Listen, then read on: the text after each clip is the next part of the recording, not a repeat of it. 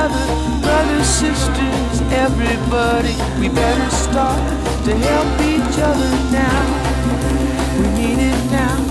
When we're sharing our love, brother, that's when you know we can shape another world. Hello and welcome to episode 1630 of Effectively Wild, a Fangraphs baseball podcast brought to you by our Patreon supporters. I stumbled a little bit, Ben. I was like, preparing to stumble, but then I caught myself. You kept going. You had the momentum. I kept going. It was Yep. fine. It's like when Yep. you knock a glass off the kitchen counter, but you catch it. Stuck the landing. I guess Yeah. you haven't stuck the landing yet. No, because you're still in the middle of the intro. I'm still in the middle of it. But Right. I am Meg Rowley of Fangraphs, and I am joined as always by Ben Lindbergh of The Ringer. Ben, how are you? There you go. You did it. Yeah, I'm good. I had a nice day, mostly. Newsbreaker Ben. I know. Look at me out here breaking news left and right. Dangerous game. It's a dangerous game to Not be a in. game that I want to get into or am at all equipped to get into, but every now and then something stumbles my way. So yeah, there was a lot of discussion today about MLB's decision to designate the Negro Leagues as major leagues officially. And this is something that we talked about some months ago. It came up then because I had inquired about this, prompted by an Effectively Wild listener email of all things that sort of started this snowball, which is kind of cool. Yeah. And there, of course, had been a lot of scholarship and research about this already out there, and people who had been advocating for it for decades and have just put in the work, the painstaking effort to collect all of the stats and make this possible. And yeah, once it got going, which took only 50 plus years for them to even consider this question. But once that happened, it moved fairly quickly, I guess, by Major League Baseball standards. So there are just a lot of implications of this and a lot to digest and a lot of different perspectives and things that will have to be worked out. But for today, it was nice. Not a universally positive reaction, nor should it be necessarily, but I think there were a lot of heartwarming things in my mentions from people finding out about this and just people I talked to for the story. People we had on the podcast this year, Bob Kendrick from the Negro Leagues Museum and Larry Lester, who has been responsible for so much of the data collection efforts dating back decades. They were both happy about this, and this morning I got to call Ron Teasley, who is a 93-year-old former Negro Leaguer, who is one of the few living players who is actually affected by this and will have their stats reclassified. And he played for the New York Cubans of the Negro National League in 1948, didn't make the majors with them, but now will officially be a big leaguer in the record books. And got to call him up and tell him that this was happening, and he seemed quite pleased about it. And I was going to describe what he said, but why don't I just let you hear it? I'll let him speak for himself, and this is just a quick clip from our conversation after I gave him the news. That's a great feeling. That's a great, wonderful feeling. Great feeling. I think it's a wonderful thing. It's a great thing. Great thing. It's a great thing for baseball in general. I think we deserve it. Growing up, I used to, father would talk to me about the teams and the caliber of play and that sort of thing. And the fact that there's so many of the, but after the teams, the league was integrated, players were most valuable players and brought the different teams to greater heights. And I think it's just it's a wonderful thing. I know I have a good friend that Buck Leonard. I would say a good friend. I say we chatted quite a bit on different occasions, and he's just such a wonderful person, and you could tell he was a big-time ball player. Also, when I played up in Canada, I played against Willie Wells, and saw what a great player he was, and I think he was like 45, 50 years old when I played against him, and he was still playing at a high caliber level, and admired him so much. I used to hear Buck O'Neill on many occasions talk about the fact that in the squad games that played between the black major league and the white major league teams were equal, and where they'd win some, and the white league major league team would win some games, and And also, I used to hear Double Duty Radcliffe talk about the fact that how they would play these exhibition games. And also, I heard Bob Feller, I hear him on occasions say that he felt that the teams were high caliber. He just always had a lot of praise for the players, and would come to some of our reunions, and the players would have a good time chatting and reliving old times and some of the great games that they played against each other. So that was Ron Teasley, keeping our streak of 90-something-year-old guests going. So as overdue and belated as this is, it seems like something that really had to happen. I'm glad that it finally has. And so, yeah, for one day at least, or part of one day at least, there was a positive story in 2020 about baseball, no less. So that was nice. That was nice. And I did think when your story came out about the conversations that we had with Bob and Larry, and the perspective that they shared, and how meaningful this must be to them, and in a move that will perhaps continue a recently remarked upon trend on the podcast. Yeah. Then MLB decided to weigh in. Yeah. I think that, clearly, like, my stakes in this are very small compared to the families of Negro League players and all of the folks who we've talked about here who have done such good work to push for this sort of obvious recognition on MLB's part, and also to complete the historical record, which is only in the state that it's in because of the refusal of baseball to acknowledge the quality of these players in the first place. Right. And so, I don't want to take anything away from their experience or speak for them, but I do find it frustrating that baseball seemed to suggest in the way that it talked about this that it didn't quite understand the full scope of the harm that had been done here. And when MLB's PR account tweeted this out, they said Commissioner Manfred announced today that MLB is officially elevating the Negro Leagues to Major League status. And I think that word choice is meaningful, because when we are communicating in public, we're saying something about the topic that we're discussing, but we're also saying a lot about ourselves and our understanding of the situation and sort of our role in it. And between that and sort of, I think at one point there was discussion about a long time oversight. It just removed a lot of the agency that Major League Baseball has had in it taking this long for them to acknowledge something that I think a lot of historians have commented on now, and that was clear to a lot of people in the time that the Negro Leagues were operational, which is that these players were excellent and they were great competitors, and the reason that they were excluded from Major League Baseball was because of racism and prejudice and not because of their sort of lack of skill. And so I think that it's hard to have that kind of reckoning with a really terrible legacy in a press release, but I think it is important for Major League Baseball to do some work to grapple with the role that it had in all of this, which is a very active and pivotal one, and one that denied, a lot of Negro League players the opportunity to make it into Cooperstown at all, make it into Cooperstown during their lifetime. I think I'd encourage people to go read Clinton Yates' piece at The Undefeated about, his perspective on this, which I will not spoil. I think you need to read and kind of sit with it. But the line he has at the end of this piece, I think, is a really powerful one, which is to say, Major League Baseball is one league in one country. In 2020, joining the globe and recognizing that Black folks are real people without whom you could never survive is not a reason to say you're welcome. It's a reason to say sorry. And I think that this sort of underscores a theme of a lot of what's gone on in Major League Baseball in 2020, which is them finally doing something they should have done a really long time ago, and then kind of expecting to get a little treat at the end of it.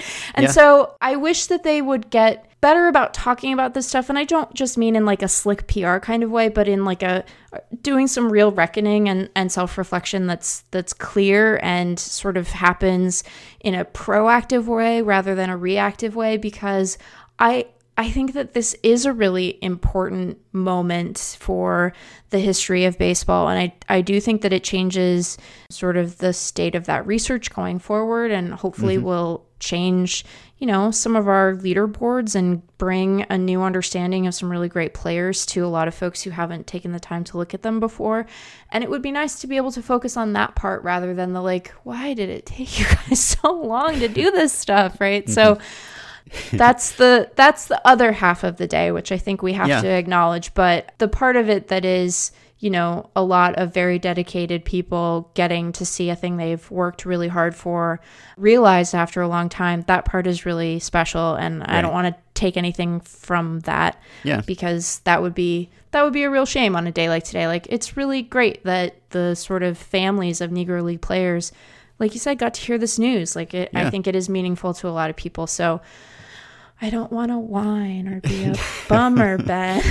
No, it has to be pointed out. It should be. Yeah. It has to be, both aspects of this conversation have to be given their due, I think. And I think it's really great that Larry Lester, who has dedicated a large portion of his life to digging through box scores, which is not fun, frankly, No. digging up microfilm and recording these things. It's not fun. I've done some work like that, and it can be really tedious, and he has done it for decades. And so for him to be in the press release and, see his name and know that this was done in large part because of his efforts, that's got to be good. And I think the Seamheads Negro Leagues database, which is the most comprehensive source of these statistics, fueled in part by Larry's work, it went down today because of the traffic, which has never happened before. I emailed Gary Ashwell to say, hey, is your server down because of the traffic? And he's like, yeah, this does not usually happen to us. And it's not good that the server went down, but I think it's a symptom of just the increased interest. There were a lot of people looking at these stats, getting to know these players and their accomplishments who would not have otherwise. And, hopefully MLB will cover their hosting costs and, kick some money their way so that doesn't happen again. But I hope that is a sign of increased and sustained interest to come for years. And hopefully that the statistical record, which is, roughly 3/4 complete for this 1920 to 1948 period that is being designated as Major League, hopefully something like this encourages MLB or other parties to contribute to that effort and help spearhead it, because there's still a lot of work to be done, and it takes time and resources and sending people to places where they can look up microfilm for newspapers that haven't been digitized. And maybe when you designate the stats as Major League, well, now all of a sudden there's more pressure for them to be complete and accurate. And so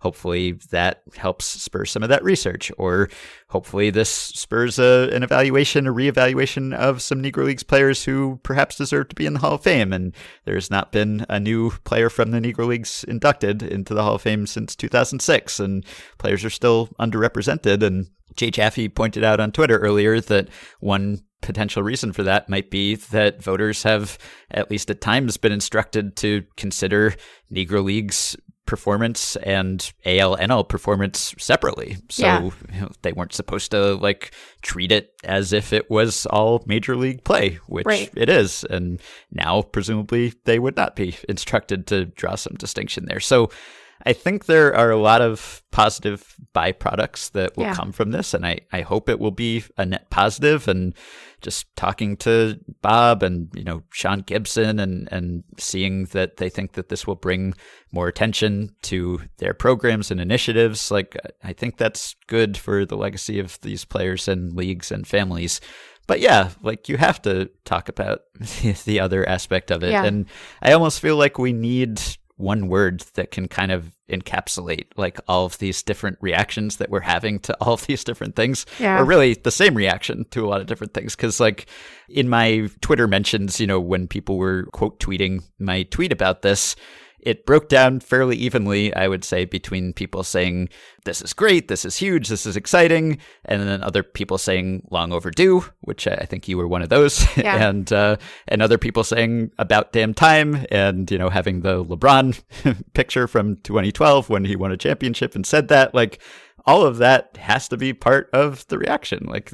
You can't celebrate it and say, good job, MLB, pat them on the back, because this only has to happen because the Negro Leagues, existed in the first place because these players were prevented from having the opportunity to play in the American League or the National League. And then when there was an opportunity to designate the Negro Leagues as major leagues 50 plus years ago, that didn't happen and they weren't even considered. And then in the subsequent 5 decades, it never came up. Basically, at least MLB never considered the question. And so I hope I was careful to frame it in my piece as like, there are a lot of positive things that will come from this, but it's not a matter of like, say thank you to MLB for doing this, because it's terrible that this didn't happen before. So I think this can be a reason to celebrate without being a reason to celebrate MLB. But I likened it in the article to the Kim Ng hiring or the Cleveland name change. It's not just in baseball. It's like a lot of things this year that have happened that like are positive steps and get you closer to the world that you want to live in, but also remind you of how far from that world we have been and still are. And you don't want to like be deflating and focus on the negative to the exclusion of the positive. I consider myself an optimist by nature, but you also don't want to be like, rah, rah, let's ignore everything that happened up to this point and the incredibly long path it took to get here while we're praising this decision. So it's tough to talk about. It's going to be messy. It's bound to be when you're talking about subjects as sensitive and potentially painful as this.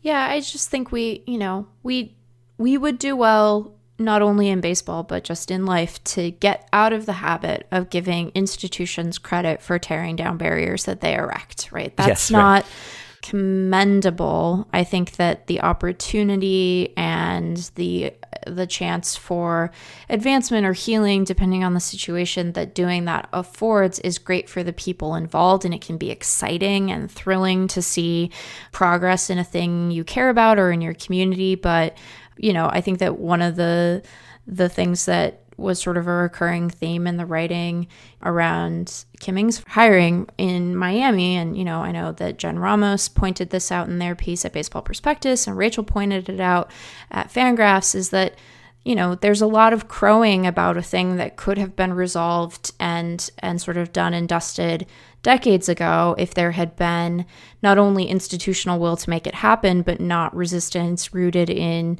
sort of, whether it's racism or sexism or what have you. And so it's an odd moment to sort of grapple with as a person who doesn't owe anything to MLB as an institution. So I just think that, we get to be excited. And I think that one way to make sure that we don't continue to have these moments is to, meet them with an appropriate amount of skepticism and with feedback, critical feedback on how they ought to be handled better. And I think that, I thought your piece threaded the needle on that really well. And I think that the reactions that have come out today are important ones for us to all kind of sit with as we think about how we can make sure that injustices like this don't replicate themselves over future decades where we will be the participants in them. So right. I tried to be careful about this, and I hope I was careful enough in making clear that these players are not major leaguers today who were not major leaguers yesterday because MLB said so. No, they were major leaguers all along. These leagues were major league quality. MLB did not recognize the reality of that, and now they have. It hasn't changed the reality. They didn't make them major leaguers, and that's something Bob Kendrick said in my piece.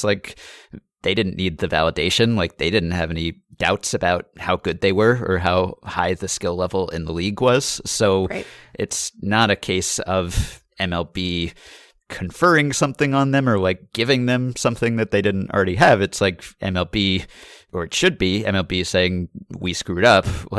We denied reality for all this time, and now we're no longer going to deny this reality. And perhaps that's good. I think it's better not to deny that reality, but also it's not really a great job, guys, because this should have happened a long time ago. So that's the thing. I hope that people will understand that distinction, that it's not that these players were not major leaguers. It's just that they were not treated as such as what they were by MLB. And now MLB is no longer making that mistake. I don't even know if rectify is the right word, because it's not like they can undo what they did or didn't do for all those years. It's just that they're not going to continue to do that. So it's tough. And, you know, if the reaction is like, well, who are you to even weigh in on this? Like, why do we even care what MLB says about this? Like, they're the ones who kept them out of the league in the first place and snubbed them for all these years.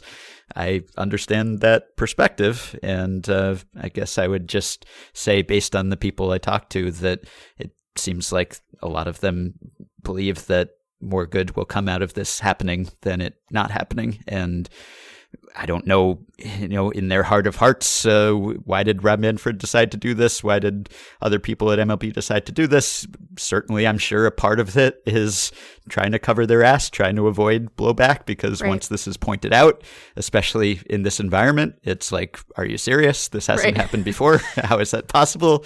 Like, it's just totally untenable not to do something. And so I think you have to do what they did. And then, you know, could they have gone even further? Should it have come with more of a mea culpa? Should it have come with different language? Should it have come with bigger donations or you know, some attempt at reparations or something? Like, you can certainly make that case. It's going to be like painful for people. It's going to be something where some bitterness comes out of it just because of the Negro Leagues. And that's part of that legacy. And like any appearance of trying to sweep under the rug of like why these players were not in AL or NL in the first place is not going to be received well. So yeah, like, you know, the language, some of the language in the press release seemed fine. And like, yes, they acknowledged that it was an oversight and that it was long overdue and like it was an error at the time. So it wasn't as if they were praising themselves in that way for doing this finally, but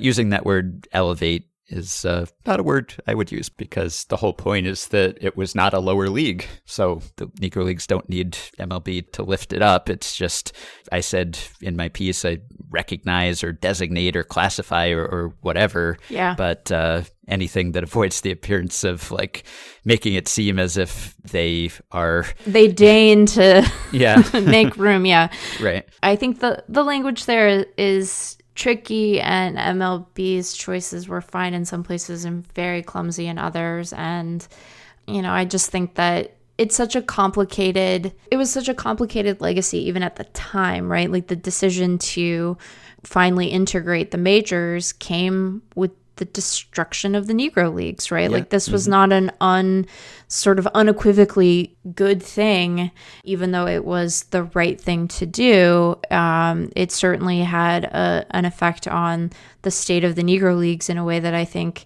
you know, like Clinton talks about in his piece and Bob Kendrick brought up in our conversation with him, that, you know, it did in some ways do damage to these communities. So I think that it's kind of always hard for, like, institutions are by definition impersonal because it's not, you know, you have the commissioner, but it's a different thing than a person who has done a wrong being able to sit down and have a conversation with someone else that they have harmed, which isn't to say that those should not be attempted or that institutions don't need to hold themselves accountable. But I do think that there's sort of a communication challenge here.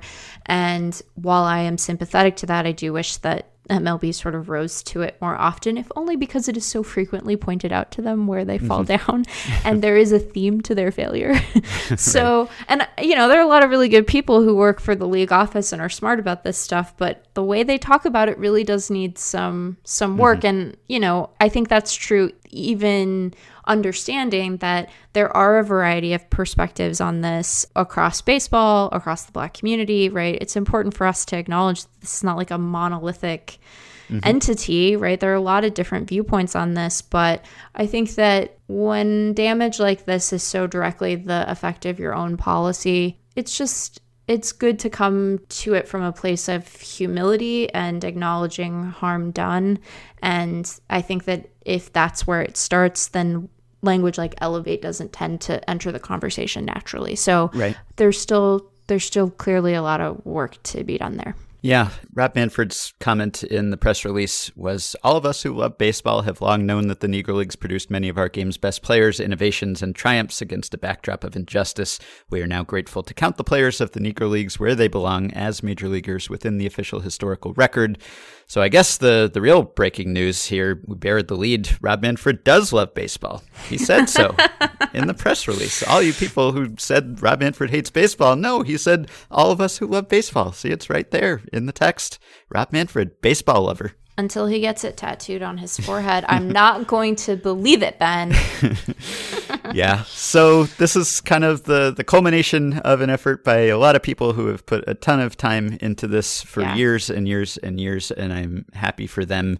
And this is also really just the beginning of another effort because they have to figure out how to do this exactly, right, and how to incorporate these stats into that official record the way that other major league stats from non-AL, NL leagues were long ago. And that is really sort of a fascinating subject. And writing about this, it occurred to me like all of the implications here and the ramifications and all the complications when it comes to how do you display these stats, like what do you count, what do you not count? And so I guess I'll just answer a few of the frequently asked questions that I saw from people who quote tweeted my article, but for whatever reason did not click on the article to find the answers that they were seeking. Ben, I never understand that behavior. Like, it's the very first time it's ever happened, though. So I yeah, hope it's not a trend. Shocking. Shocking. It's just that I rarely go even like semi-viral because I don't tweet at all. So like when it happens,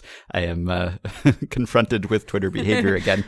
I don't get it. Like, right. I appreciate that like you have any interest in the subject and you're like engaging with the tweet at all, which you don't have to do. You could just ignore it. But like, if you are curious about these things and if you do have these questions, then like the answer is right there. Like there's an article, you could click on it. Like I laid it all out there. I anticipated some of these questions that were in your mind. They were in my mind too. Like they're there. I don't know if people understand that like with the tweet, like there's a link that takes you to a story. So it's not just the text in the tweet. Like there's more text if you click. Anyway, I don't want to sound angry about people not reading the full article or anything, but it's just like, if you're curious about it, the answers lie within. You can take a horse to water, Ben, but you can't make it drink. So what this is the 1920 to 1948 period, and that is kind of the consensus. Like not everyone agrees on exactly where you set the cutoff for the end of the quote unquote major league period, because some scholars will say, no, it was a major league until 1950 or 1951. But the consensus that seems to have developed, that MLB has kind of followed the lead on here, is that 48 is sort of the appropriate cutoff because A, it's after integration, and so there had been the talent drain and just the lack of financial viability after MLB raided the rosters, basically, of all the Negro Leagues teams, and that affected the conditions. So that was part of it. And then that was the last year that the Negro World Series was played. And it was also the last year of the Negro National League, the second Negro National League that folded after that. So it's kind of viewed as a cutoff that a lot of people have adopted, and MLB decided to do that too. And so because it's 1920 to 1948 and 1920 is the natural starting point because it was the founding of the Negro Leagues and Rube Foster and sort of the first enduring league in black baseball, that's the period. And so if you're wondering, well, does this mean that Hank Aaron gets more homers now because he hit some homers in the Negro Leagues? No, it doesn't mean that, because he hit those homers in 1952. So this will not be counted toward his famous total that we all know by heart. And does this mean that the women who played for Indianapolis in the Negro Leagues in 53 and 54 are now considered major leagues? No, unfortunately, that is not a byproduct of this, because that is not contained within this period either. And does this mean that Josh Gibson is now the all-time home run king because people know the numbers of, Josh Gibson hit 800 homers or 900 homers or whatever? And no, that is unofficial. That's sort of a vague number that gets tossed around that includes non-league games and exhibition and barnstorming and everything. And he has fewer than 300 documented homers in Negro Leagues games. So it's not really going to overturn a lot of the legendary career records that we all grew up learning.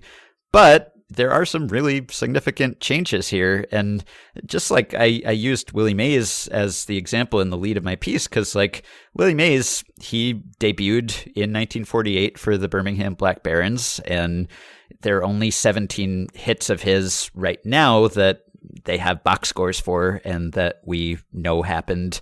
And so I think only 10 of them were during the regular season. And so it's not a huge change, but like Willie Mays has the number of hits that he has had since 1973.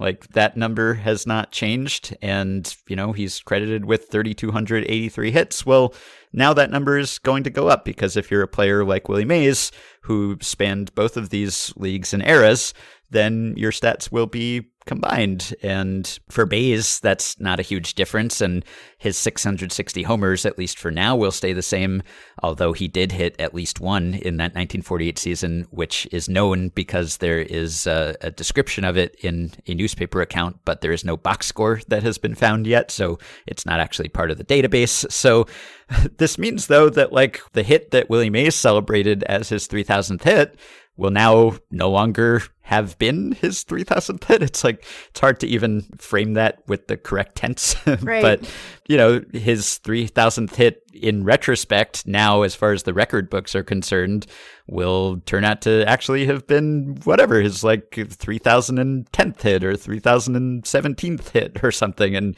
his actual 3,000th hit will now have been what he thought was his like, you know, 2,983rd hit or something along those lines. And like his first major league hit is now not the homer he hit off Warren Spahn in 1951, but the single he hit in 1948 that is documented. So a lot of those little things will change, and they will keep changing because not all of his stats for that season have been found and documented yet. So that will continue to change.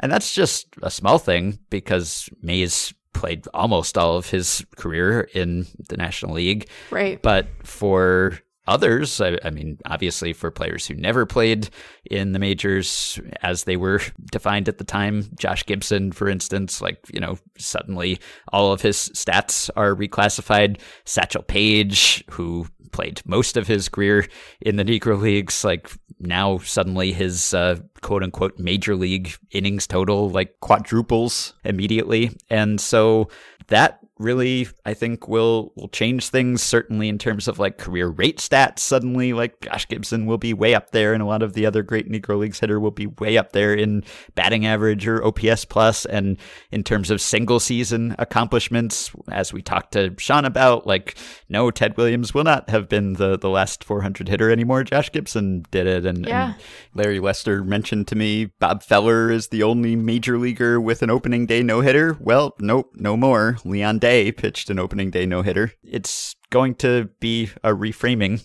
of these numbers and fun facts that we feel like we've known for a long time. And that will be challenging for sure to figure out how to display it all. And as they continue to dig up more and more numbers, how do you continue to update it and present it? And it's really just kind of a fascinating quandary, but one that I think had to happen. And maybe we'll talk to someone who's involved in that effort to get into the nitty gritty of it all. But it's really going to be quite an undertaking, I think, to unify these records. Yeah, I think that this is the beginning of another phase of work. Yeah.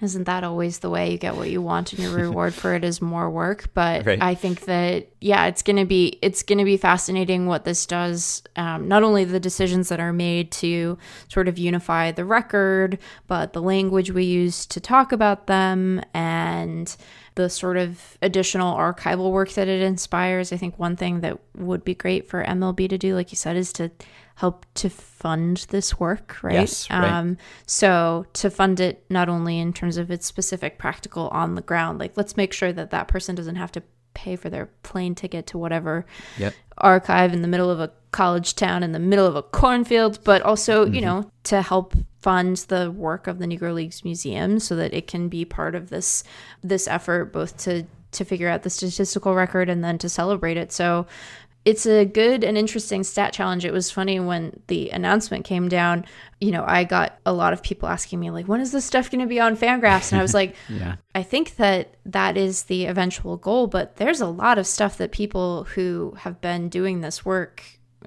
for a long time have to sort out before we can import stats. We have to know what the stats are, right? We have to agree on the set of stats. So it's going to be an effort, although one made easier by all the work that came before it, certainly. So Right. Yeah. And I think that the researchers who are at the forefront of this want to make sure that there is like one place for now that is the most up to date and comprehensive, so that there aren't multiple versions of these stats floating around. And that is kind of the case already. Like the stats on Baseball Reference are somewhat outdated. Like if you want the most complete stats available, you've got to go to Seamheads, and Baseball Reference has not licensed all of that, or has not been able to license all of that. And so, yeah, I'm sure based on his track record, I know that David Appelman is always interested in having the most information and the best information on Fangraphs, and of providing a platform for anyone who wants to share that data or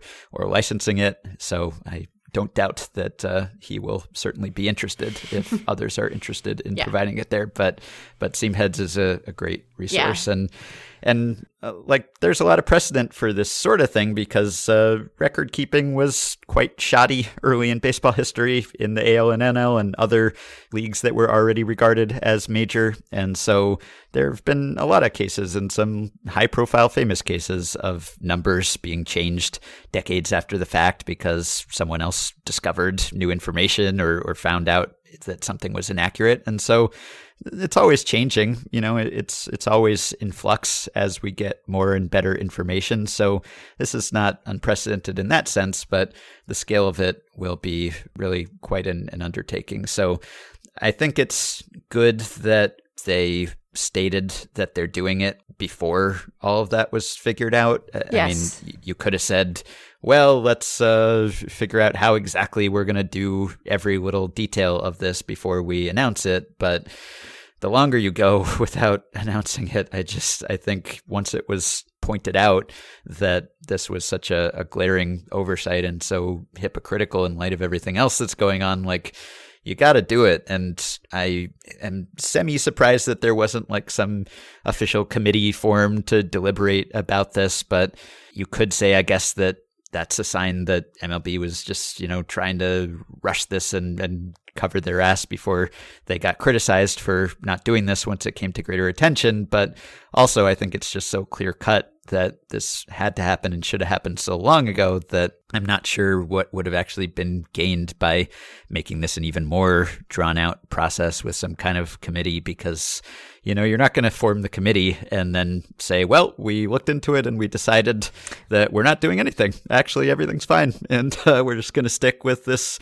decision that was made 50 plus years ago where they didn't even think about it. Like, if you're even going to consider the question, you are going to do something about it. So why not just do it? There's this great body of work out there by all of these experts and scholars who have already done this research and looked into it and made recommendations. So if anything, it's a positive that MLB just said, okay, we're whatever their motivations and what was in their hearts. And I'm sure there's a mix of multiple things. And I do think people there genuinely care about this and think it was the right thing to do.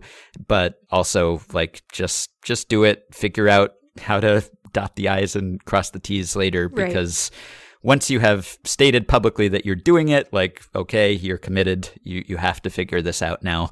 And to use the stats as an excuse, like, that's something that has happened before, where people have said, well, we can't do this because the stats are not complete. And that is just penalizing these players doubly, for the conditions that were imposed on them that led to the lack of comprehensive stats. So you can't say that, I don't think you can use that as a justification not to do something. So you have to say, yeah, we're doing this, and it may be a headache in some respects and hard to figure out, but it has to be done. It's the right thing to do. And so we will figure it out one way or another.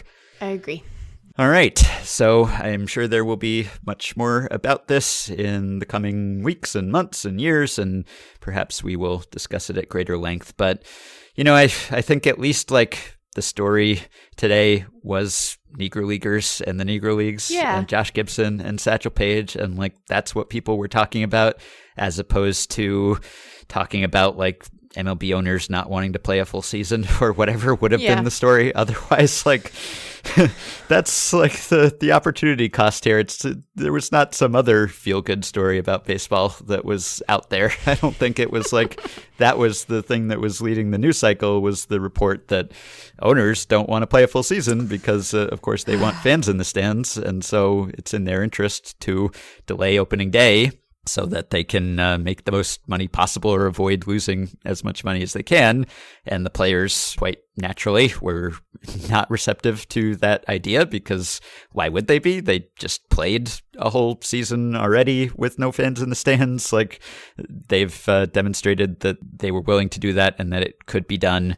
And so why now would you not do that? And why would they take a cut in their salary? If you decided that you could go ahead with conditions in 2020, then why not continue to do that in 2021 when hopefully, fingers crossed, by that time things will be a little better than the truly terrible state they're in right now. So anyway, that would have been the story, is like MLB wanting there to be less baseball, basically, and the continued back and forth between owners and the Players Association. And instead, we got to talk about like Josh Gibson all day. And I think that was nice. I agree. And I guess also we got distracted from talking about Scott Boras, which was like the leading story the day before. Ben, are you ready? Are you ready? I feel obligated. It's kind of become our corner here, which in a way I feel like we created a monster here, because I don't know if we didn't help. Yeah, we didn't help. Yeah, I'm not sure how responsible we are for like Boras quotes becoming a thing. Like, he's been talking like this for a really long time. So we didn't start it, but we're not discouraging him from sharing these things. And boy, did he drop a whole lot of analogies and oddities. Yeah, there are a lot of, but I'm going to highlight a couple. Okay. Because I think that, there were a great many. And if we were to read this entire transcript, that would be the episode. That would be the entirety of the episode, and I don't think that we really want that. And so I'm going to start with one that, have you seen any of these? Have any of these made their way to you? I didn't set out to see them, but people made sure that I saw them. Thank you to our listeners for you guys diligently bringing these to our attention. Yeah, you're very committed. In a way that we certainly appreciate. It does make our mentions kind of weird. Let's start with one in response to a question on where Jackie Bradley Jr. is sort of fitting in the overall center field market. Mm-hmm. Jackie Bradley Jr. is kind of the PB&J of the major leagues. He's sweet, smooth, and spreads it all over. Covers it well. Yeah. Food metaphor. Bring back the old Fire Joe Morgan food metaphor tag. Yeah, it's not the most typical territory for him, not nautical, not something from the animal kingdom. It's a food one. I guess he's trod on this territory before, but I mean, it's kind of like a less good version of the famous quote about Gary Maddox, like 70% of the earth is covered by water, 2/3 of the earth is covered by water, and the rest is Gary Maddox, and that has been applied to other players, I think. So instead of that, it's peanut butter, which I like. I like peanut butter and jelly. Peanut butter and jelly. Yeah. PB&J. Yep. Well, I guess that we've learned some important things, not the least of which is that he is not a crunchy man. Neither am I. I am absolutely a smooth peanut butter person. Uh-oh. Have we found something we strenuously disagree on here? I just, again, my feelings about food, which is that you should eat whatever you want as long as it's not people or dolphins. Right. But I just enjoy having a little bit of obstacle, a little bit of crunch. So. Okay. But I'm glad that you have a thing you like. Yeah, I like my smooth peanut butter, and I like putting it in the refrigerator, which I think people consider somewhat strange, which I guess is because I want some resistance too. Like it might be too smooth if it were warm, but if you put it in the fridge, then Ben. it's kind of cold and hard. And I know I'm not making this sound appetizing, but cold, smooth peanut butter from the fridge, one of my favorite snacks. Are you one of those people that likes a little bit of pulp in your orange juice? No, absolutely not one of those people. Okay. In fact, I hate pulp in my orange juice. All right. Well, I'm gonna give you a nautical Okay. a nautical one just to go back to something familiar. So Scott Boras on the Cubs. This comes from a Jesse Rogers tweet. Sometimes you get water in your boat. First thing is to figure out how that water got in there, and then make sure you get the water out of it before you add people into the boat. It's about understanding the players you have. Yep. That's more like it. That's Scott. That's like if we were playing the game that we played at the winter meetings last year where you made up fake Boris quotes and then quizzed me on which ones were real. If you had said that one, I would have said fake probably because that sounds so stereotypical. Right. But no, it's just him playing the hits, playing to his strengths. We couldn't even play that game this year because we got spoiled immediately. So fast.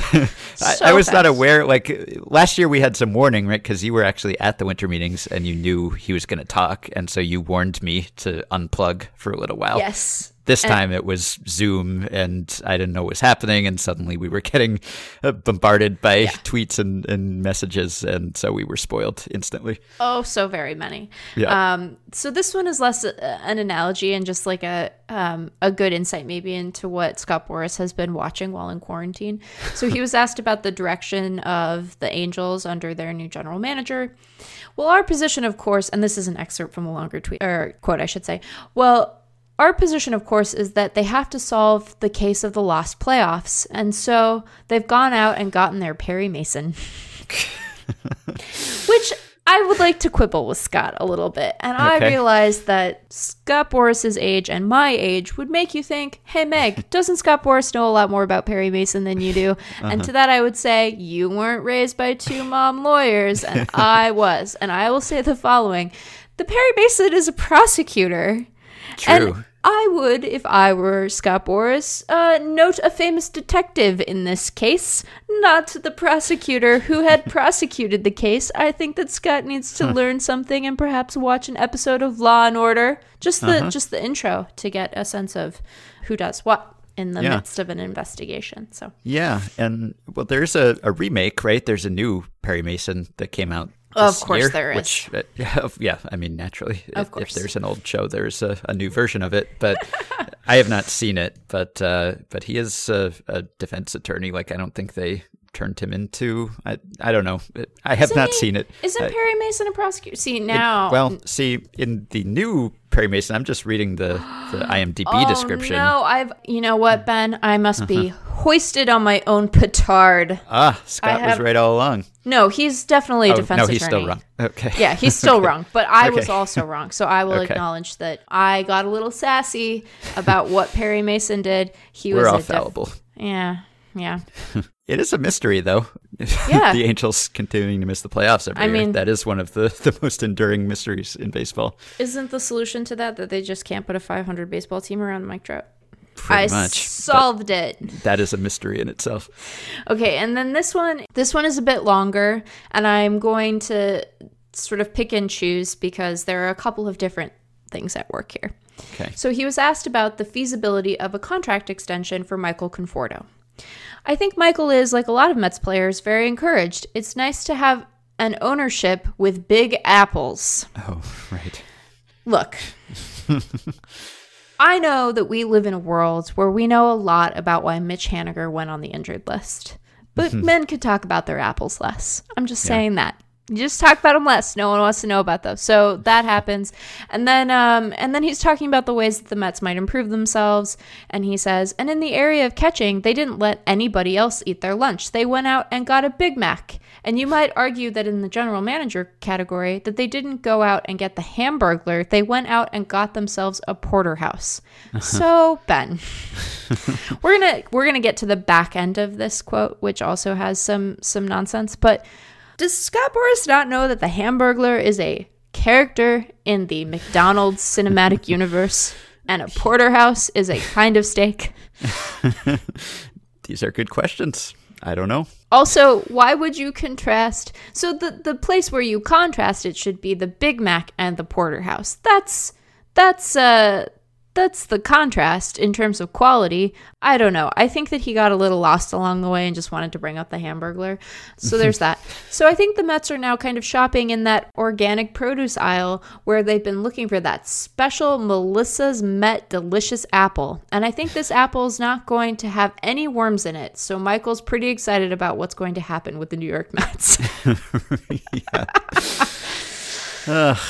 How does he do it? Why does he do it, really, is the better question. I continue to wonder who this is for. Like, I guess it's for us. It's become for us. Yes. And I guess it's become for our audience. But I still don't totally understand the direct line between us talking about this and Scott Boras's clients making more money, which it seems like would be his goal in saying these sorts of things. And I'm not sure how it translates. Like, unless, certainly Boras has had a lot of success in the past by kind of doing an end around the baseball operations department and appealing to owners. So like if some owner were like, I want to acquire an outfielder who's like peanut butter and jelly, I will give Jackie Bradley's agent a call.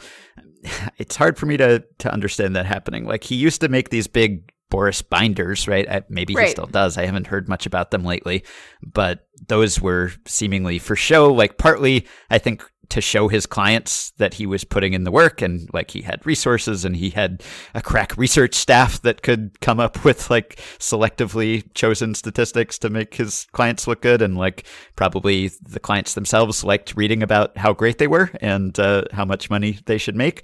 So that was maybe for the clients or maybe to impress owners or something. But like this wordplay, I don't know who it's for. I don't know if it leads to like any more offers or bigger offers, like maybe having these players in the news in some way like leads to more publicity for those players, and maybe in some indirect way that translates to revenue.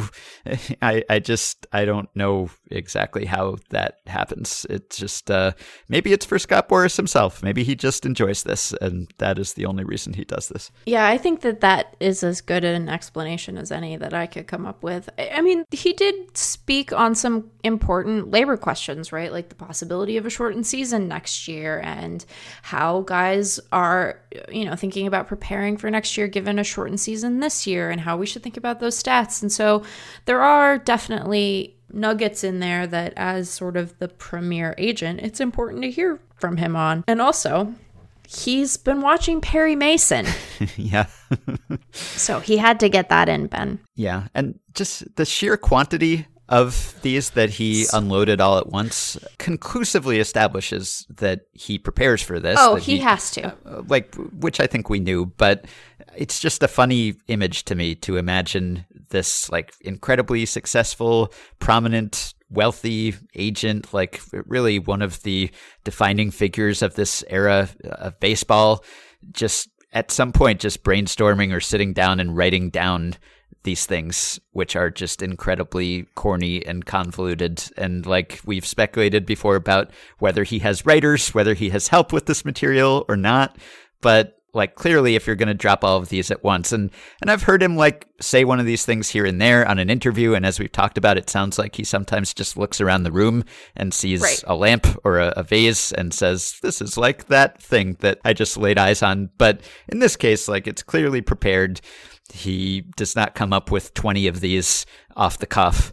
So, does he make flashcards? Is he memorizing them? Like, I continue to want to know about the process here. Right. And I still think maybe I should write about it or we should have him on if he is willing to dish on how exactly the magic happens here. And it perplexes me entirely, which I think is why I keep coming back to this, is that like he is such a prominent figure and he chooses to speak this way in public, and then we all just joke about it. And maybe it's like a Trojan horse to like get us to pay attention to the things that he says about like baseball's economic conditions, which are sometimes astute. Like clearly he has motivations and incentives and interests here, and he's not an impartial party, but he says things that frankly, like, you know, I'd rather hear from Scott Boras about these things than the commissioner or the owners in most cases. And so, you know, he is not above distorting things himself, obviously, but I think he is generally maybe a little more clear-eyed about these things just because of, you know, the incentives at play than a lot of the other people who speak about baseball's economic conditions. So maybe it's just like, hey, I'll get them in the door with the PB&J quote, and then they'll pay attention to me talking about how, like, actually MLB isn't losing all this money. They're just not making as much money as they have before. Or like when they talk about losses, really it's like profits that they expected to get that they're not getting. Yeah, I think that I would imagine that it is a combination of ego and savviness on his part. Mm-hmm. And I saw people on Twitter bemoaning his ridiculous quotes, and to them I say, it is a long off season. Let us have our fun. Mm-hmm. I was a little disappointed. Lindsay Adler noted on Twitter that the Boras Zoom was a great example of sort of baseball room raider. Mm-hmm. Because there were a lot of folks who were dialed in. And so I am disappointed that he did not notice the great well of inspiration sitting in front of him. He could have looked at people's homes and called out that this free agent is like that shoddily constructed bookcase, or you know, the commentary of the commissioner on the state of the game is like the unwelcome intrusion of a wayward child in the middle of a work meeting. He had all sorts of things that he could have called upon, and he decided to go with his pre-canned stuff. And I find myself a touch disappointed by that, Ben. Mm-hmm. Yeah. You know, there's one that I don't think we talked about, the DH one. Oh, yes. I don't have that handy. Yeah, I have this one. This is Scott Boras talking about how we still don't have resolution on whether there will be universal DH in 2021. He said, maybe in the commissioner's office, the DH may stand for dragging their heels, which, you know what? I kind of like that one. I know, but it's simple. He's not like reaching for an analogy or something. It's just a burn. I don't know if it's a sick burn, but I chuckled. Yeah, but wouldn't it be, if it's dragging their heels, wouldn't it be DTH? DTH? Well, maybe. Yeah, maybe. I'll give him some creative license on that one. Fair enough. I think. Fair enough. But I kind of appreciate that one, you know. And they are dragging their heels, and it's frankly ridiculous. They definitely are. We have a baseball season to play in a couple of months, shockingly soon. Next week is Christmas, Ben. Yeah, well, it seems like MLB owners are hoping that we do not have one to play in a few months. So it seems to be in their interest to drag their heels, because the less is resolved, maybe the easier it is for them to say, well, we can start the season a little later, which like if they were starting the season a little later, or wanting to start the season a little later because they felt like it wasn't safe or something, or because they didn't want to put players in those conditions, then that would be fine. But that's not it. No. Because like we just had the season, you know, they played. So I think it's not that. It's just that they want to maximize the money and minimize the games. And, you know, a lot of people think the season should be shorter anyway. And there's some merit to that argument, I think. But in this case, it just seems like, well, we want to pay prorated salaries during this time when we will not be making as much money as we could, because the vaccine will not have made its way to enough people for everyone to be comfortable filling up ballparks yet. So yeah, why not drag things out and delay a little if it makes it easier for us to argue for that? They have so little confidence in our memories. I remember being very uncomfortable watching human beings in the stands at the World Series. I remember that. Mm-hmm. Yeah. So little confidence. Mm-hmm. It's really shocking. Like, as we were recording this, it is the 7th night of Hanukkah, and like a week from now, almost, is Christmas Eve. Where did this terrifying year go, Ben?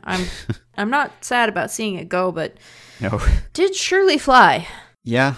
When it wasn't dragging and interminable. Well, we're all going to need a great deal of therapy after this. Yeah, so we've basically done a whole episode here. We talked about maybe doing some emails, but I guess we can just push that to next time, right? So Yeah. I did just one last thought on the Negro Leagues conversation, because Randy Wilkins tweeted something about this, which is I think Clinton Yates touched on also, which is that MLB cannot remove the description and titling of the Negro Leagues. The players should always be recognized as Negro Leaguers. And to be clear, like, I didn't get the sense that that was not going to happen, or that MLB was suggesting that we shouldn't continue to refer to them as Negro Leaguers. It's just, changing MLB's designation of what the Negro Leagues were. So I don't think they are suggesting that we suddenly exclusively refer to them as major leaguers and not Negro Leaguers. So I don't know that that was an implication here, but I agree that absolutely should not be an implication. And I don't think there's too much danger of that distinction being lost, because we have the history and because we have the Negro Leagues Baseball Museum and because we have so many people preserving and sharing these stories. I would hope that there's not too much imminent danger of people forgetting the history here and just lumping all of the major leaguers together in a historical sense. Like, in a statistical sense, maybe we should or we can in certain ways that have not been done to this point. But I hope that no one is saying that we should pretend that there is not still a distinction, or that they were not playing in different leagues, like just different leagues that were both of major league quality with incredibly skilled players, but they were different leagues for reasons that it is pretty important not to lose sight of. Yeah, I think that I didn't get the sense that there was any plan to do that, but I also think that Major League Baseball, I should say, because I think we probably, this conversation, not that you and I are having, although that you and I are having, but the sort of broader conversation here suggests that we really ought to do, as a collective, a better job of distinguishing between MLB and sort of small b baseball. But I think that I am sympathetic to the concern that MLB might take an appropriative stance to aspects of history that it actively played a hand in denigrating. So while I don't get the sense that there was any sort of move here to do anything other than recognize what we all already knew about the quality of the play, I don't begrudge someone wanting to be like, hey, just to be sure. we need to make this very, very clear, because I think that while we don't want to dwell exclusively on the racism and prejudice that kept Negro Leaguers out of Major League Baseball, and we do want to be sure to celebrate the players they were on the field and the people they were off it, we certainly don't want to lose that historical understanding or the context of their play. So I think it's good to be like, hey, just double checking. Yeah, right. We don't have an exemplary track record on this score, so let's just be sure. Yeah, and I did see Andrea Williams say on Twitter that, she thinks it actually is important to reclassify them just to establish, I'll read what she said here. I say this all to say this is the end of a thread. Some of us, and when she says us, she is referring to other Black people, actually need to hear that the Negro Leagues were major league level, that in the words of Shonda Rhimes, we were/are the damn candy. Some of us need this recognition so we can stop helping these bastions of white supremacy diminish our worth. And I think that's important too. Like, yes, they were major league quality, but maybe not everyone knows that. Maybe not everyone recognizes that. And maybe more people will now. And frankly, like, when I was growing up and I was a kid and I was learning about baseball and reading about baseball, like, my impression as someone who learned about it through the lens of, my race and MLB as it was defined then, and the American League and the National League, is that, I thought, well, there were great players in the Negro Leagues, and that's undeniable because so many of them went on to be great players once they made it to the AL or the NL.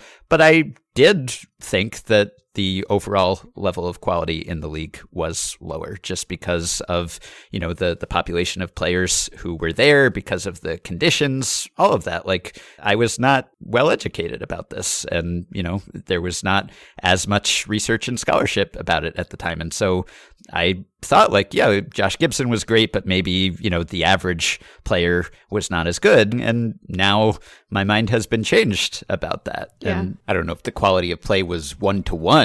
It probably wasn't identical. It's tough to say, but it certainly wasn't a clear major versus minor situation. There may be others who have not come across this incredibly persuasive research that may actually benefit from hearing this, because when you look at just all the evidence that points toward these leagues being every bit as good, whether it is the performance of black players from the Negro Leagues in exhibition games against white players, where they more than held their own, whether it's the way so many former Negro Leaguers just dominated the AL and NL for decades after integration, and black players were just so prominent and excelled so much in the wake of segregation that it was incredibly obvious that, of course, all of these great players who came out of the Negro Leagues and were immediately amazing, of course they were already playing in a great laboratory for their skills, a great place where they were able to develop and play against high-level competition.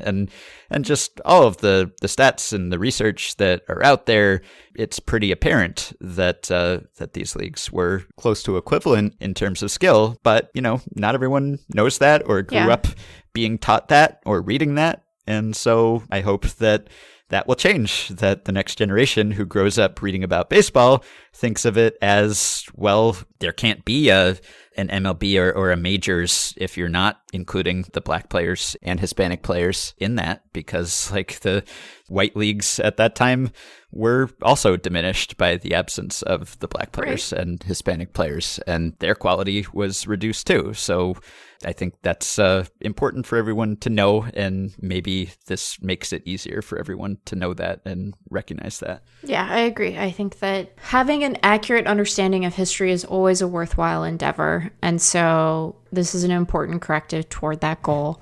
And I'm not suggesting that you think otherwise, but the way we talk about that is also important. And so I'm glad that this is the result of it. And I hope that Major League Baseball hears the feedback of this day, the good and the bad, and uses it to do better in the future, and that we get an opportunity to earnestly continue the celebration of these players so that their families can experience that, and so that fans can experience that, and so that we have a better understanding of the game that we really love, because it would be a real shame to, like you said, it would, we want future generations to know this better than we did. And I think that this definitely helps to further that goal. Yeah. And one last point that Randy made on Twitter, and, he said that overall he's genuinely happy about the news, but he's still sort of wrestling with certain aspects of it. And he wrote, the other aspect of this that I'm honestly still struggling with is this idea of default authority. Yeah. MLB is the only game in town, so it possesses this power to unilaterally bestow recognition and determine the level of influence that recognition wields by default. And that is a strange sort of situation where, the very entity that kept these players out is also in the position of, being able to, shine a spotlight on them now. It's almost like the industry is, regulating itself or something. There should be some independent authority or something that decides these things. But because MLB is such a dominant force in the baseball landscape, it's a big deal what they say and what their records say, even if it doesn't change the facts or the reality. It's just inevitable that how MLB treats these things will be how a lot of people encounter them. So, and, SABR is doing its own inquiry here. Before MLB announced that it was doing this, SABR announced that it had formed a task force to consider this question as well. And many of the people who have contributed to the body of knowledge about the Negro Leagues are also SABR members, including Larry Lester and Gary Asheville and others. So they're certainly equipped to do that. And they may make the same determination that MLB did here, but there are multiple prongs to this. But Randy's right. It is sort of strange that MLB has the position of authority here, not the sole authority, but it's just undeniable that if MLB puts out a press release, it's just going to get a lot of attention, and it's going to be something that influences what people think, even if there are other people who are already saying this for years or have been saying something different. Yeah, I think that it gets back to this idea of the institutions that put up barriers being in a position to celebrate taking them down. And I think that the credibility of those efforts is determined in large part by the people outside of the institution that they bring in to be a part of that process. And so I am heartened to see some of the folks that we've been discussing seemingly very intimately involved in this process. But yeah, it is... I don't know that there's ever going to be a way to really reconcile that in a way that's satisfactory. Yeah. And in some ways, I think at least for folks like you and I, having to sit with that discomfort is probably instructive in a way that's valuable. So there's that part of it. But yeah, I don't have a good solution to that issue. I think that having a broader and sort of more inclusive understanding of what baseball is, which likely means, looking beyond Major League Baseball and even beyond baseball in the United States, is one way to help us situate it in a way that I think makes you appreciate the sort of broad nature of the game, right? Baseball is not just Major League Baseball. Right. Despite Major League Baseball's efforts to make all baseball in the U.S. connected to Major League Baseball, we do not live under the one baseball Skynet yet.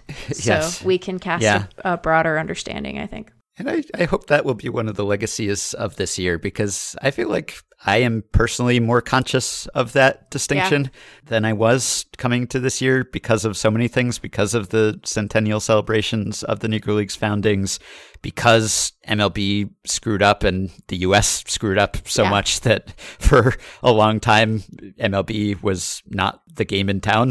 Right. And we were all watching KBO and NPB and CPBL and paying attention to these other great leagues that, stand on their own.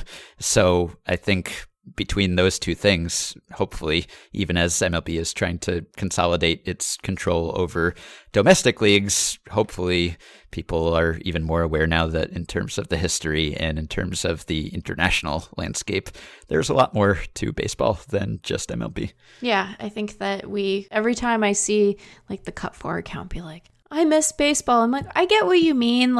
You miss being able to go to the ballpark, which I think we all miss, not just in the usual off-season way, but I'm like, but I have the Dominican Winter League on as I edit right now while we're podcasting, but I'm watching Dominican Winter League, and guess what? A lot of those guys are going to make their way into the majors. It's there's Vlad Guerrero Jr. You have a tie to baseball that is local. You just need to seek it out a little bit. And I think that connection between something that is far-flung but also has it's tendrils into something that might be much closer to home is really, really cool. And we should take advantage of that while we can, because, December is a lonely month for the baseball fan if what you want is to be able to walk down to the ballpark that's near to you. But there's a lot out there for you if you want to sit and watch a game. So I hope that you're right, that one of our lessons this year is that we can engage more thoroughly if we just seek it out.